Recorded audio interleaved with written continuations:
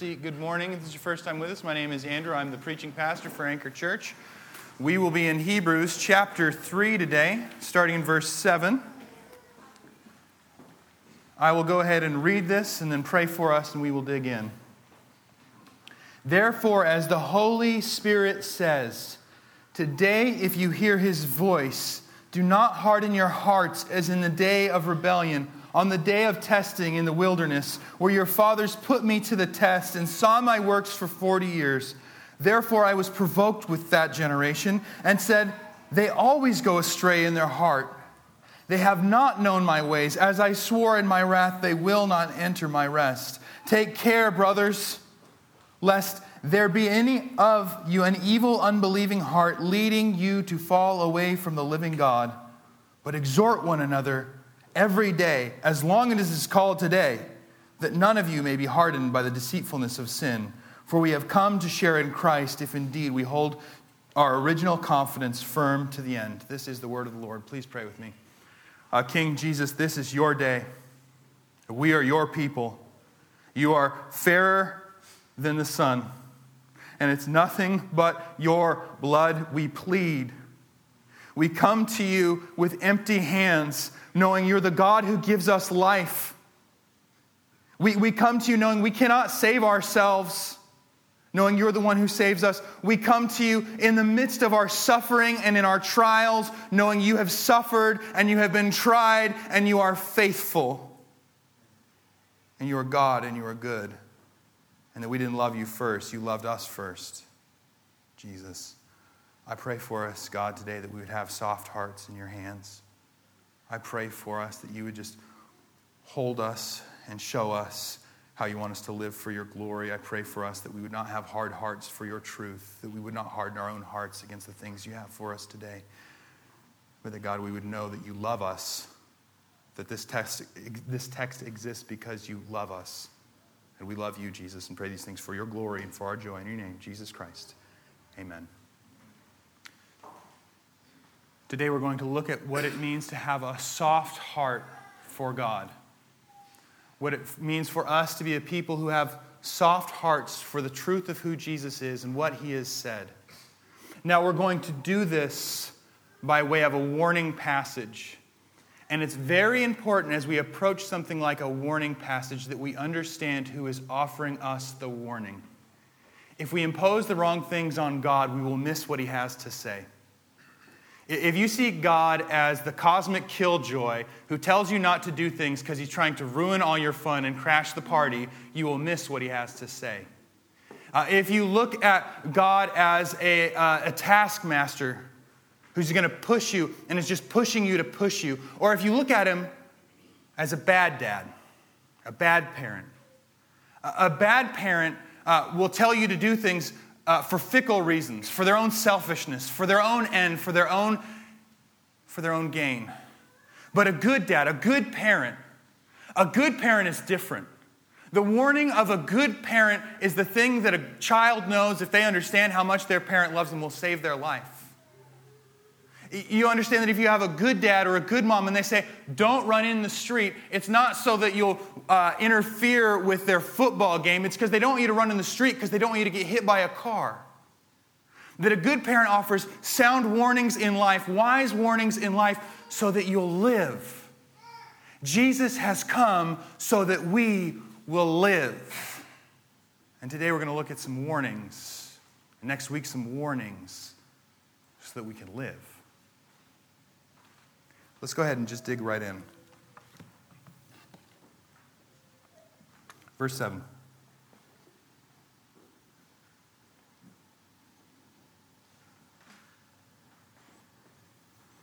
Therefore, as the Holy Spirit says, let's stop right there. Therefore, as the Holy Spirit says. God is not far. God is not distant.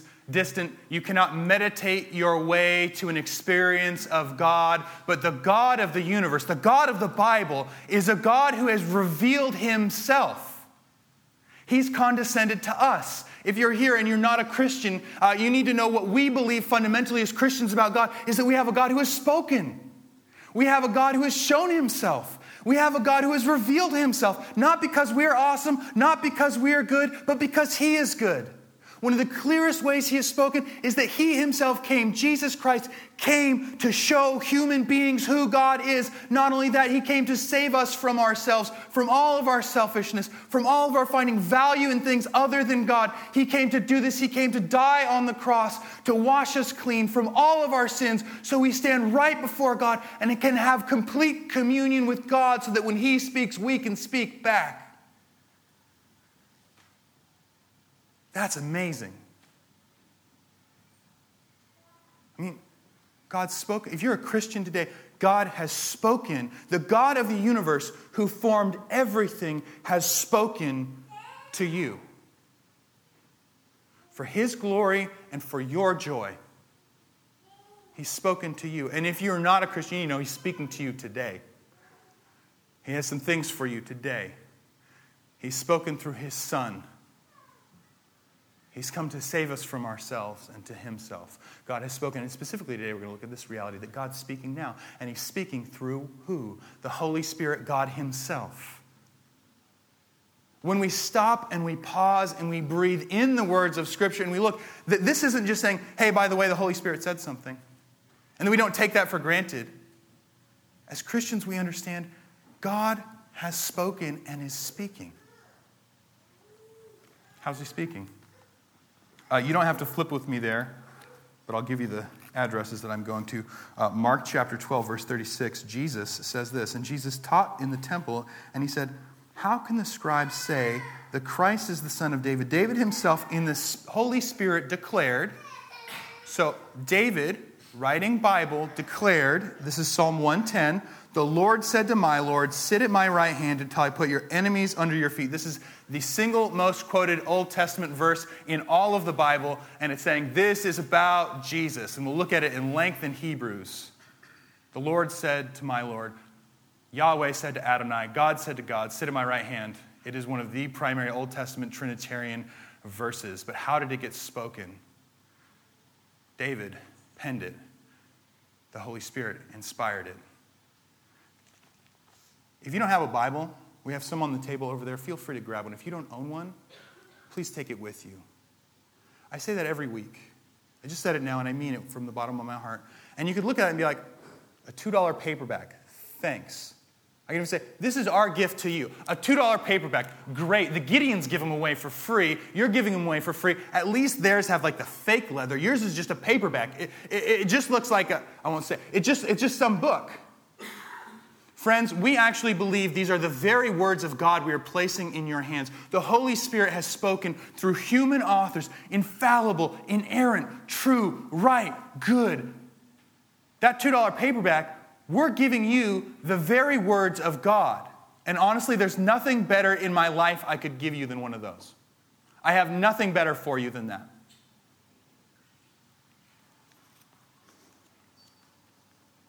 Acts chapter 1, verse 16 says this.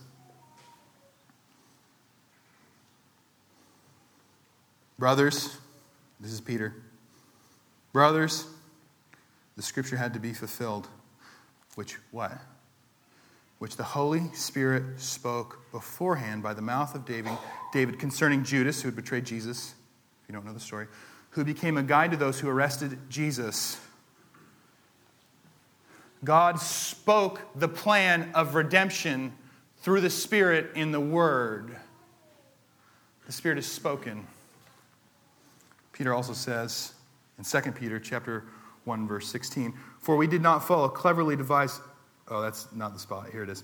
For when he received honor and glory from God the Father, and the voice was borne to him by the majestic glory, this is my beloved Son. So God spoke over the Son, with whom I am well pleased. We ourselves heard this. He's talking about the people who were actually there at the baptism. They saw it. This very voice bore from heaven, for we were with him on the holy mountain. He's talking about the transfiguration there. On the mountain this happens. Then what? And we have something more sure. What? On a holy mountain, on the tabernacle with God, you heard the very voice of God spoken over the Son. And Peter's going to say, I've got something more sure than that. I think oftentimes we think, well, if God would only speak, if he would just say something, if I could just hear his voice, if he would only. And we miss this. Peter, who had the if only. Peter had the if only on the mountain with Jesus in his glory, had the if only. Says this, and we have something more sure, the prophetic word to which you will do well to pay attention as to a lamp shining in a dark place until the day dawns and the morning star rises in your hearts, knowing first of all that no prophecy of Scripture comes from someone's own interpretation. For no prophecy was ever produced by the will of man, but men spoke from God as they were carried along by the Holy Spirit. This is his if only. Most of us have one in our hands or on our phone or both. Let us not neglect, this is the voice of God, the Holy Spirit.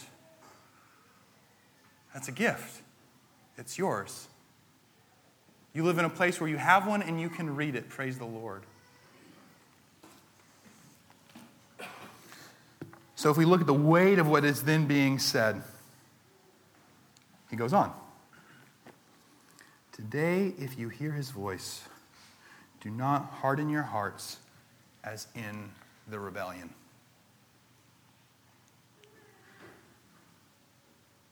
Two fears I have when we approach a warning text. That you'll miss the point or you'll miss the warning.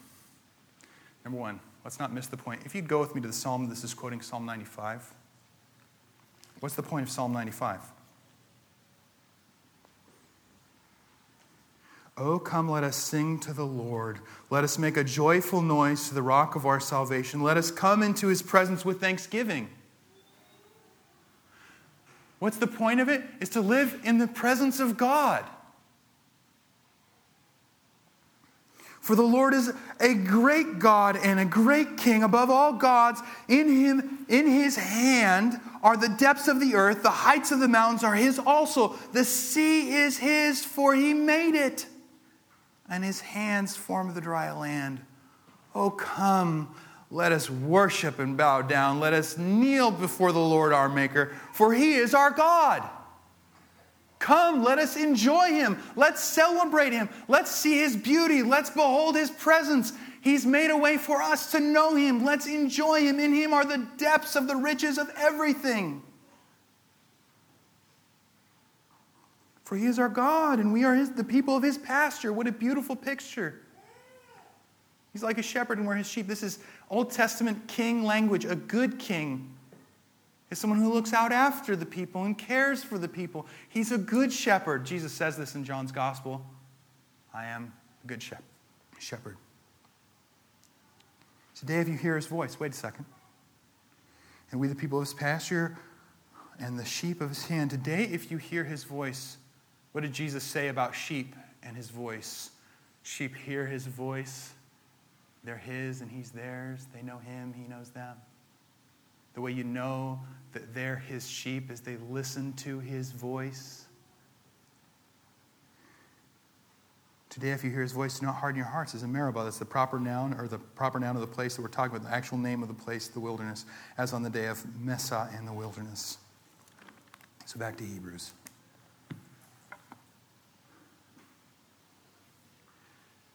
So here's the point of a warning text. The reason we wouldn't harden our hearts is so that we would enjoy Jesus. The point of not growing hard and cold to God and to others is joy. Right? This isn't where I stand up here and say, you bunch of sinners, you better get your acts together and stop sinning. Because that's how I guess you say that if you say that. It's where I want you to understand the point of this. The point is not simply not to harden your hearts towards God. The point is to have a soft heart towards God.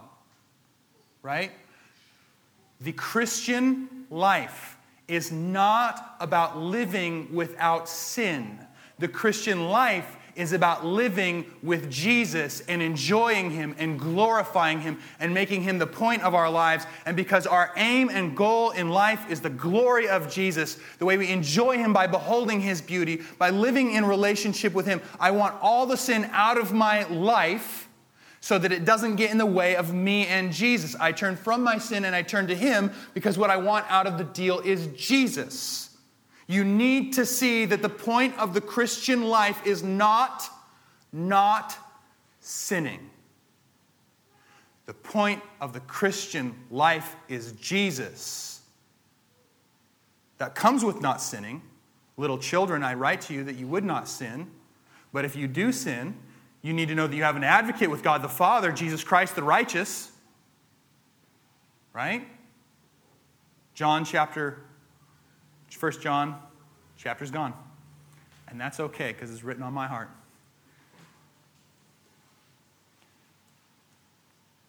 Ooh.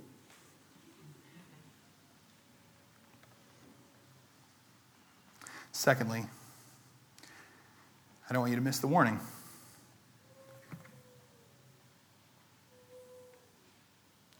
The problem with hard-heartedness, as I think we'll see,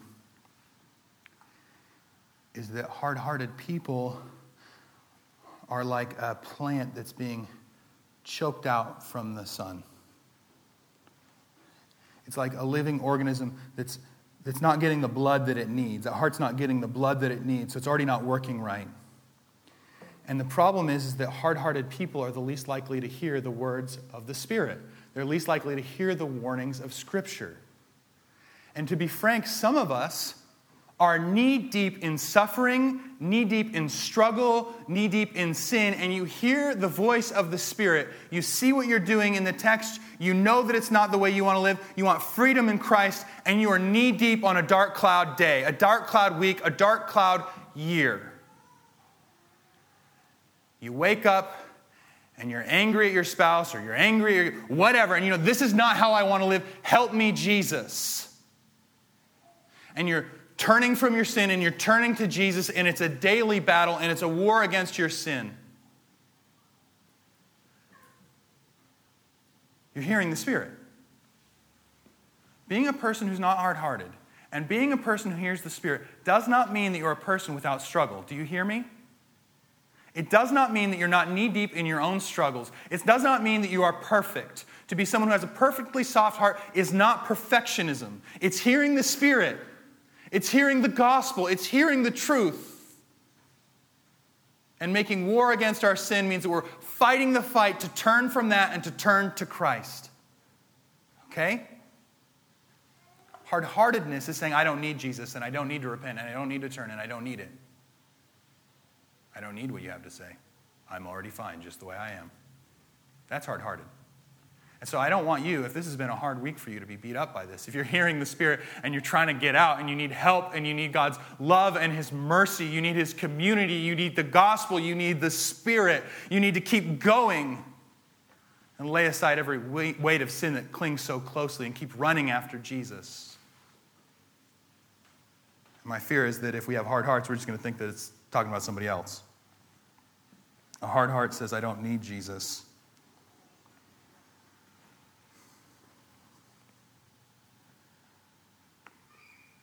Today, if you hear His voice, do not harden your hearts as in the rebellion on the day of testing in the wilderness where your fathers put me to the test and saw my works for 40 years. Therefore, I was provoked with that generation and said, they always go astray in their heart.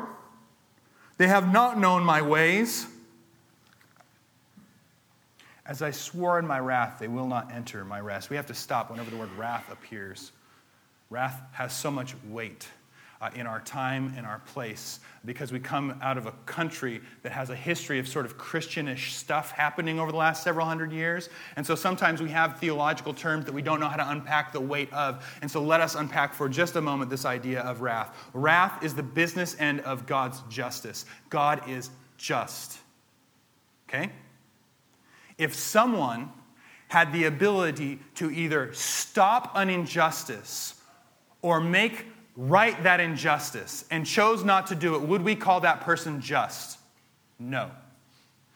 If you're like, well, that person perpetrated something horrible against someone else, and that person has the ability to do something about it, and they're not doing anything about it, would you call that person just? No. No, you wouldn't. So God, being perfectly just, right, and righteous, knows everything that I've done, that you've done, that Seattle's done, that the world has done, that people in all of history has done, because he's God. He knows it all, and he's just. But Romans 3 tells us a beautiful truth. Not only is he just, but he is justifier. So the truth is that God, maintaining his holiness and his justice, has an answer for my injustice and your injustice. His name is Jesus Christ. That God knows that our injustice perpetrated against him and others. We perpetrate it against others by living a selfish life. We perpetrate it against others by loving people, sort of, but it's really just for us. By being kind to people, so people think, oh, that guy's really kind and awesome. Look at him, how great he is. You're not being kind to them, you're being kind to yourself. By our just open rebellion, our hurtfulness, the way we hurt people, the way we do things. And honestly, just the things we choose not to do. We've done all of those things, and he knows them all. And yet he who knows them all, who loved us first, enters into human history not only to be the just one, but the justifier. To say, yeah, I see everything you've done, and I'm taking it on my shoulders. I'm going to die on the cross for you, for every wrong thing you've ever done, every right thing you've ever done for the wrong reasons. I'm going to die for you so that you can live. That thing you did, I'm taking it on myself as if I did it. Just swept nothing under the rug. Justifier. For those who are his drank the cup of it all. Yes, there is a business end of God's justice. And yes, Jesus has come to absorb that on your behalf, to wash you clean, to take your death, to give you life. And this is the gospel. This is the God we serve. He's not fickle. He's not unjust. He's loving, he's gracious, he's merciful, and he sees us standing in front of a bus, pushes it out of the way, and gets hit by the bus so we don't have to. It was your bus. You were listening to headphones. He was the one that pushes you out of the way, and he is the one that dies. You put yourself in front of the bus, he pushes you out of the bus. Why? So you can live. Why does someone get pushed out in front of a bus? The whole point of that is so you can live. So you can live, Anchor Church. Therefore, as I was provoked with that generation and said, they always go astray in their heart. They have not known my ways. As I swore in my wrath, they shall not enter my rest. Who's he talking about? Here's a way we can grow hard-hearted. Whenever the Bible says something, that someone's doing something wrong, you begin to either imagine somebody else or specifically them out there. Right? Oh, he must be talking about those people out there, not the people within the safety of the walls of the Boys and Girls Club this morning. Oh, those sinners out there, those guys. Who's he talking about in this text? He's talking about them out there or us in here. Who are the people that are in the wilderness? How did they get there? Why are they on this camping trip? They were slaves in Egypt. God heard their cries. God came to save them. God parted the Red Sea and they walk across it on dry land. God destroys a hegemonic superpower to take this group of ragtag servants and slaves and get them out. Because he cares about the marginalized. He cares about the remnant. He cares about the orphan. He cares about the widow. And Egypt can't get in his way. Hegemonic superpowers can't get in his way. But why are they wandering in the desert for 40 years? Because they were entering into the promised land. They sent some scouts into the promised land. They come back with the report. And most of them say, two of them say, God, you're God. You can do what you do. Let us go on into the promised land. And the other guys come and say, the guys in there are really tall. And we know you did that thing with Egypt, the hegemonic superpower and all, but I'm not really sure about the tall guys because they're tall. You think I'm joking. You read it, you're like, that's pretty much their argument. It's not further than that. They're tall. So who are we talking about then? These are the Hebrews. This is a whole generation of people who could not be more closely associated with God. Who are those guys? Those are the guys who had that God that wrecked shop on Egypt. Remember that? Yeah, let's not mess with those guys. Everybody knew who they were. There's places in the Bible it's like, oh, it's those guys. I don't know about them. They're kind of faithless, but their God's kind of, let's not mess with him. I think he might actually be God.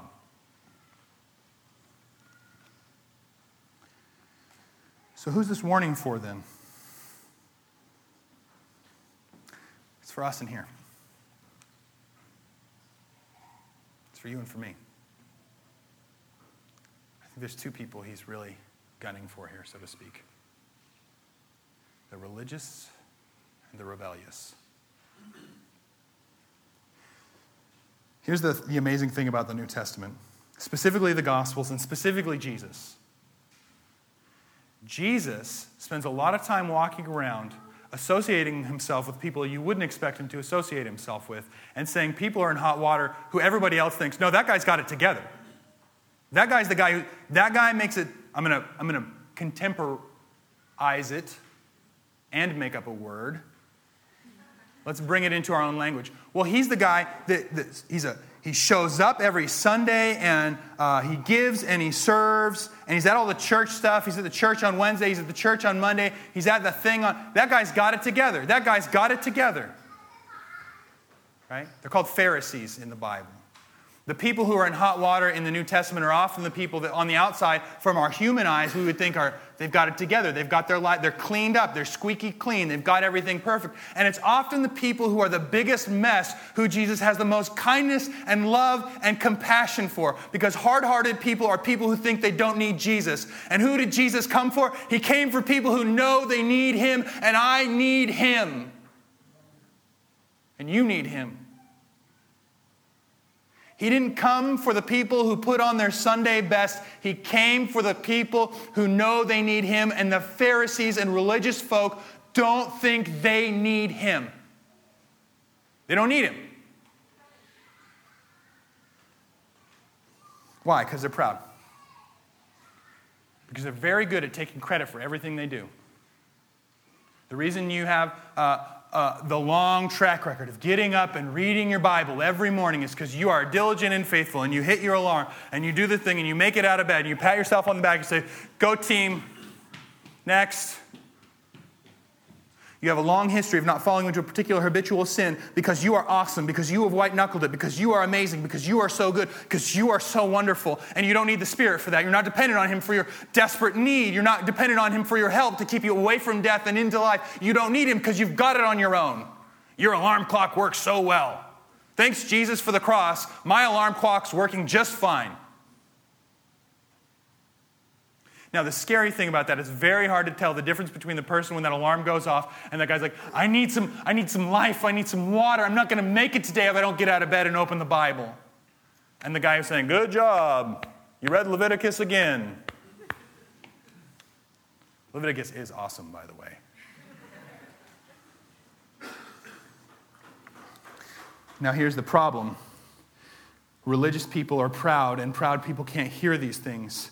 The inclination of a religious person who thinks they've got it all together is to be so busy thinking about how they would say the sermon differently that the person's preaching to them to warn them that they can't even hear the words of the warning and the hardness of their heart.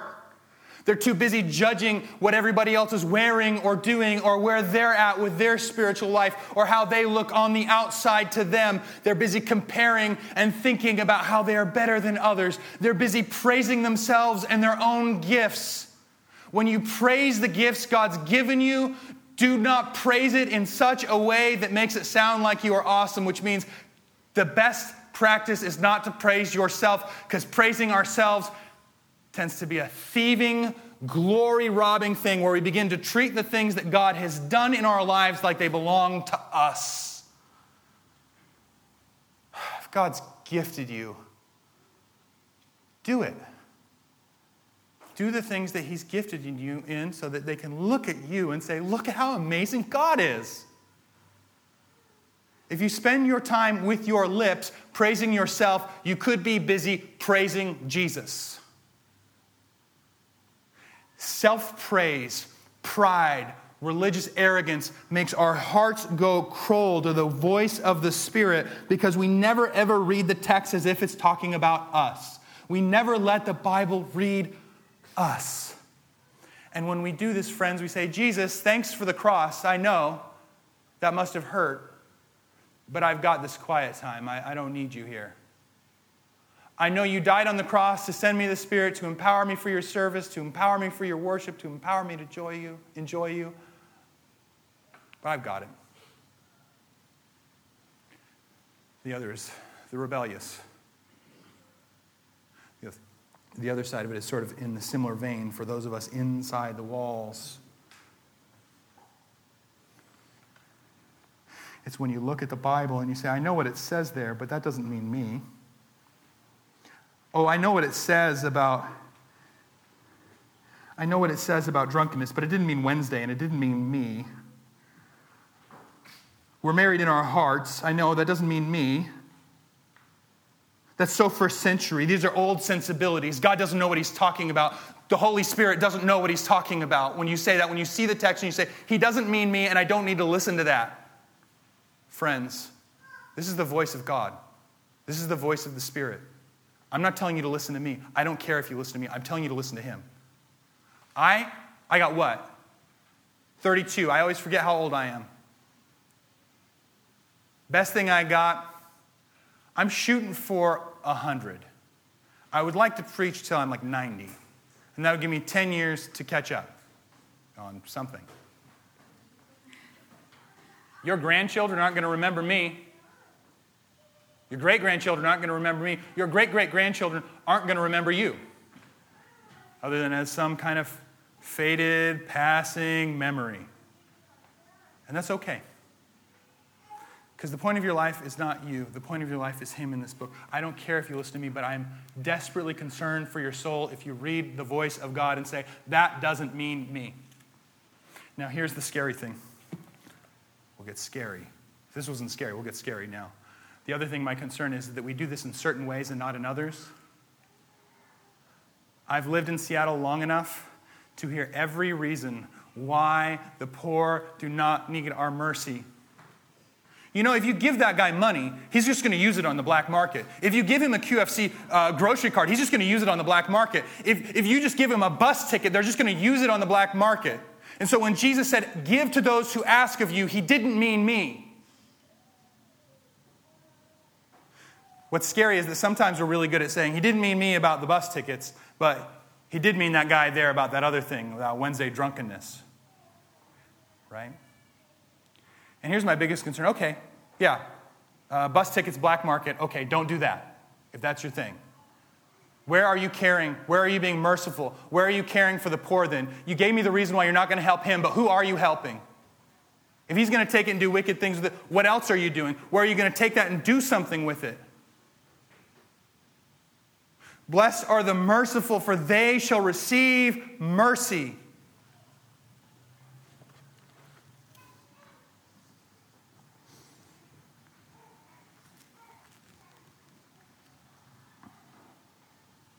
Take care, brothers, sisters. Let's get out of that psalm.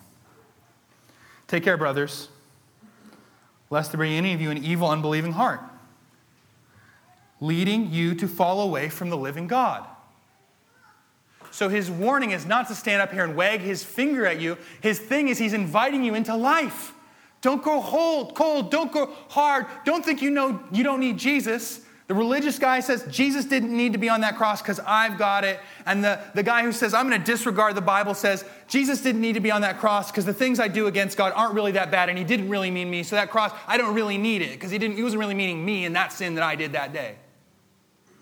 He doesn't want you just to not sin. He wants you to see Jesus. He wants you to see his blood shed for you to wash you clean from all your iniquities so that you stand there with empty hands saying, Jesus, I need you.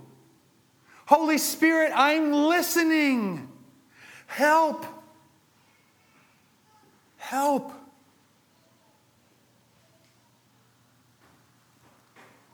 Take care, brothers, lest there be in any of you an evil, unbelieving heart leading you to fall away from the living God. Here is the Pharisaical test. Here's the hard-hearted test. If you're sitting here thinking about all the other people who need to hear this, or all the people that you think, well, yeah, he says he's a Christian, but he's probably not a Christian because I don't like the way he's doing X, Y, or Z. This is for you. This is for you. Because what did Jesus tell us to do? Take the plank out of our own eye first. You should hear, don't fall away from the living God. You stop and look at yourself and say, me, what am I doing? Where am I hardening my heart? And once I've addressed and said, okay, that needs to change, then God's good, yes. Then we can love each other and we can say loving, kind, gracious things. And how do we point each other back to Jesus? By pointing each other to Jesus. That is grace and His mercy.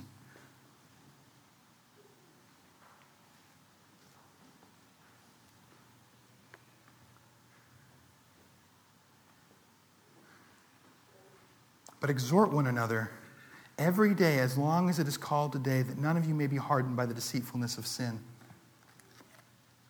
We love each other. We tell each other the truth. Nothing makes a person softer to the gospel of Jesus Christ than the reality that God has loved you first.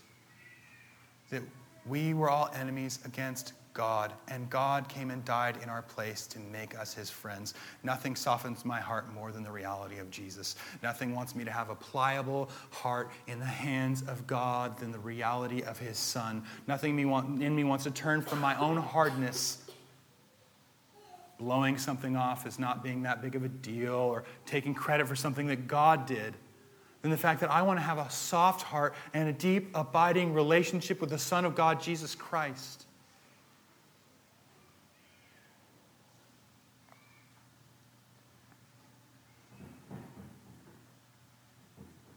But exhort one another as long as it is called today, that none of you may be hardened by the deceitfulness of sin. Now here's the scary thing. So there's some that are just outside, and there's just some of us who grow calluses on our hearts. You grow hard to others. You grow hard to God. You grow hard to His Word. 1 Corinthians chapter 3.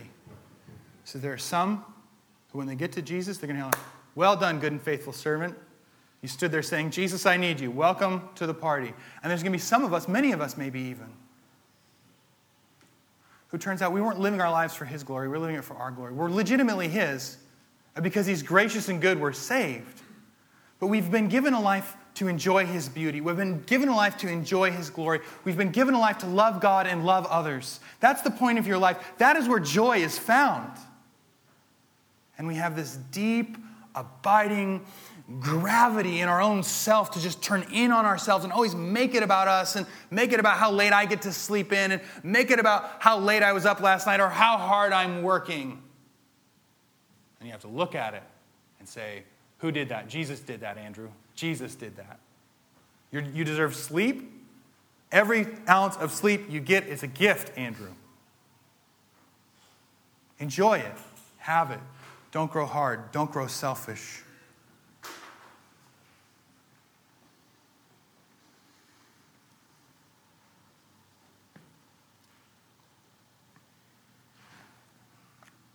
For we have come to share in Christ. This is reflecting a past tense action that has been brought to completion. Why is that important? We'll see in just 1 second. If indeed we hold fast to our original confidence firm to the end. The Bible tells us two things. And it tells us two things that at first seem to contradict each other. We want to put those two things on the rails and ride the rails. Let the train sit on the two things together. One, if you are Christ's, you are Christ's. If you belong to Jesus, not height, nor depth, nor powers, nor principalities can ever separate you from the love of God in Christ Jesus. Take that to the bank. That's durable. Romans 8. At the same time, we're told very scary things. Matthew chapter 7.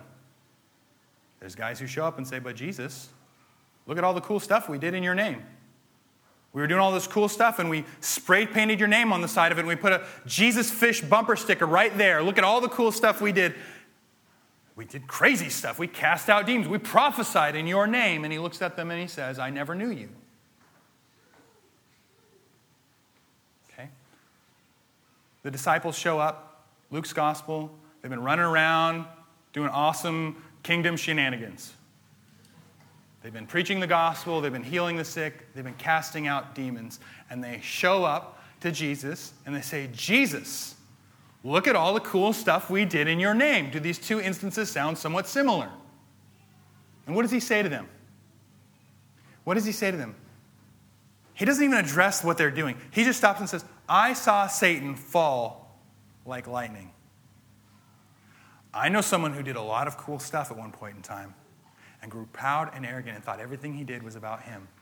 Gentlemen, and for us, ladies and gentlemen, church, it's not about what you do for Jesus. It's about Jesus and what he has done in your place for your sin so that everything we get to do is a free response. Yeah, do Jesus stuff. But no, it's a free response empowered by him for his grace and for his mercy. Because he also says this in Matthew 7. Right along with that, I never knew you piece. Good tree can't bear bad fruit. Bad tree can't bear good fruit. Good trees bear good fruit. If you're a Christian, you can't help but bear some good fruit. Is that a relief or what? If Jesus has saved you from yourself, you're going to bear some good fruit. Praise the Lord. This text here is not about whose are his, because the Bible is clear. His are his, because there's nothing I can do. Not my confession of faith, not the tenacity of my walk that makes me a Christian. It's the cross of Jesus Christ, his body broken and blood shed for my sins that gives me life and makes me a Christian. However, when you look at a cold heart who has no mercy for others, no affection for God, no tenderness for the word, we begin to get concerned. Because there's some bad fruit in there. But what did he say? For we have come to share in Christ. He's banking on this. He's not telling these things to beat them down. He's telling them these things so they would have soft hearts for Jesus. They would not grow hard heart for the life they've been given. So that they would make it to the end. Paul says things like this, right? So I'm going to press on to make it the end is my goal. I press on to make it my own because Christ Jesus has made me his own. I put one foot in front of the other because the gospel reality of Jesus. But I don't quit and I keep going and I have the staying power and I get after him, but I know it's all his grace.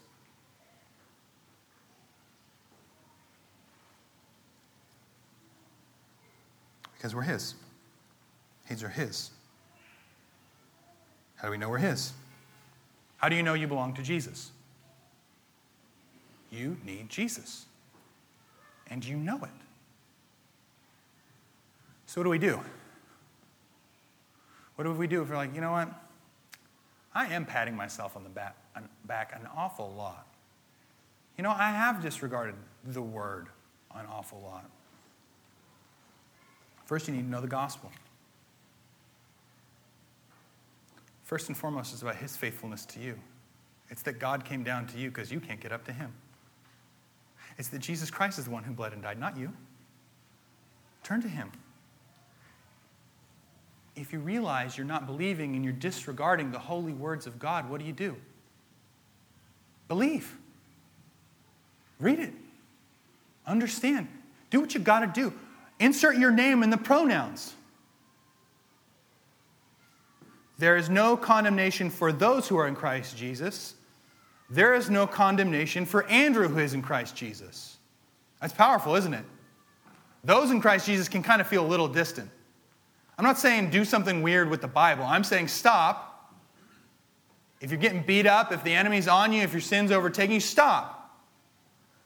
There is therefore now no condemnation for who is in Christ Jesus. There is no condemnation for me. I am in Christ Jesus. Nothing makes the Bible soft to your heart than letting the Bible read you instead of you just reading it.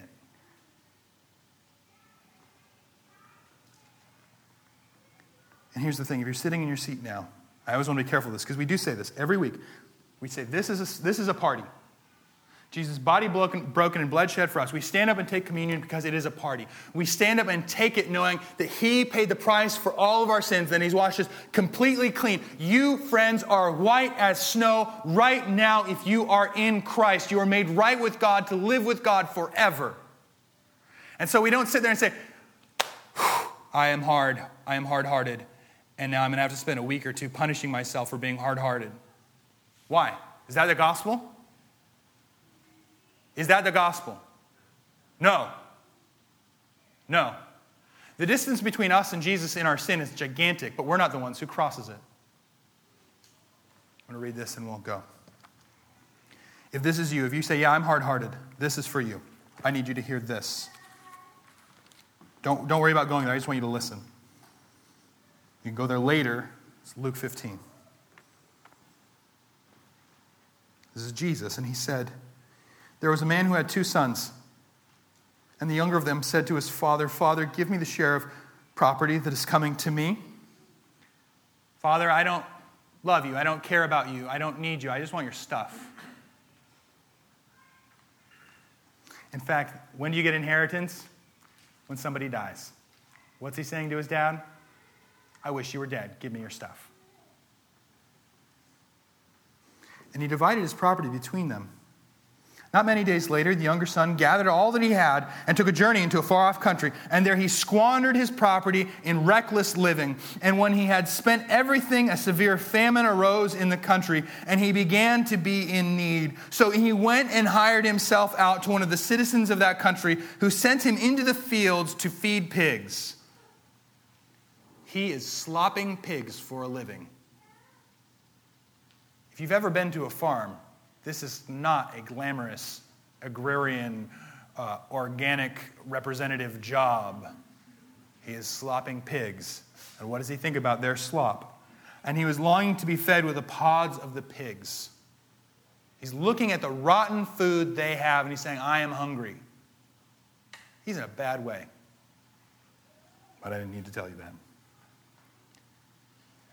And no one gave him anything. But when he came to himself, he said, how many of my father's hired servants have more than enough bread, but I perish here with hunger? I will arise and go to my father, and I will say to him, Father, I've sinned against heaven and before you. I am no longer worthy to be called your son. Treat me as one of your hired servants.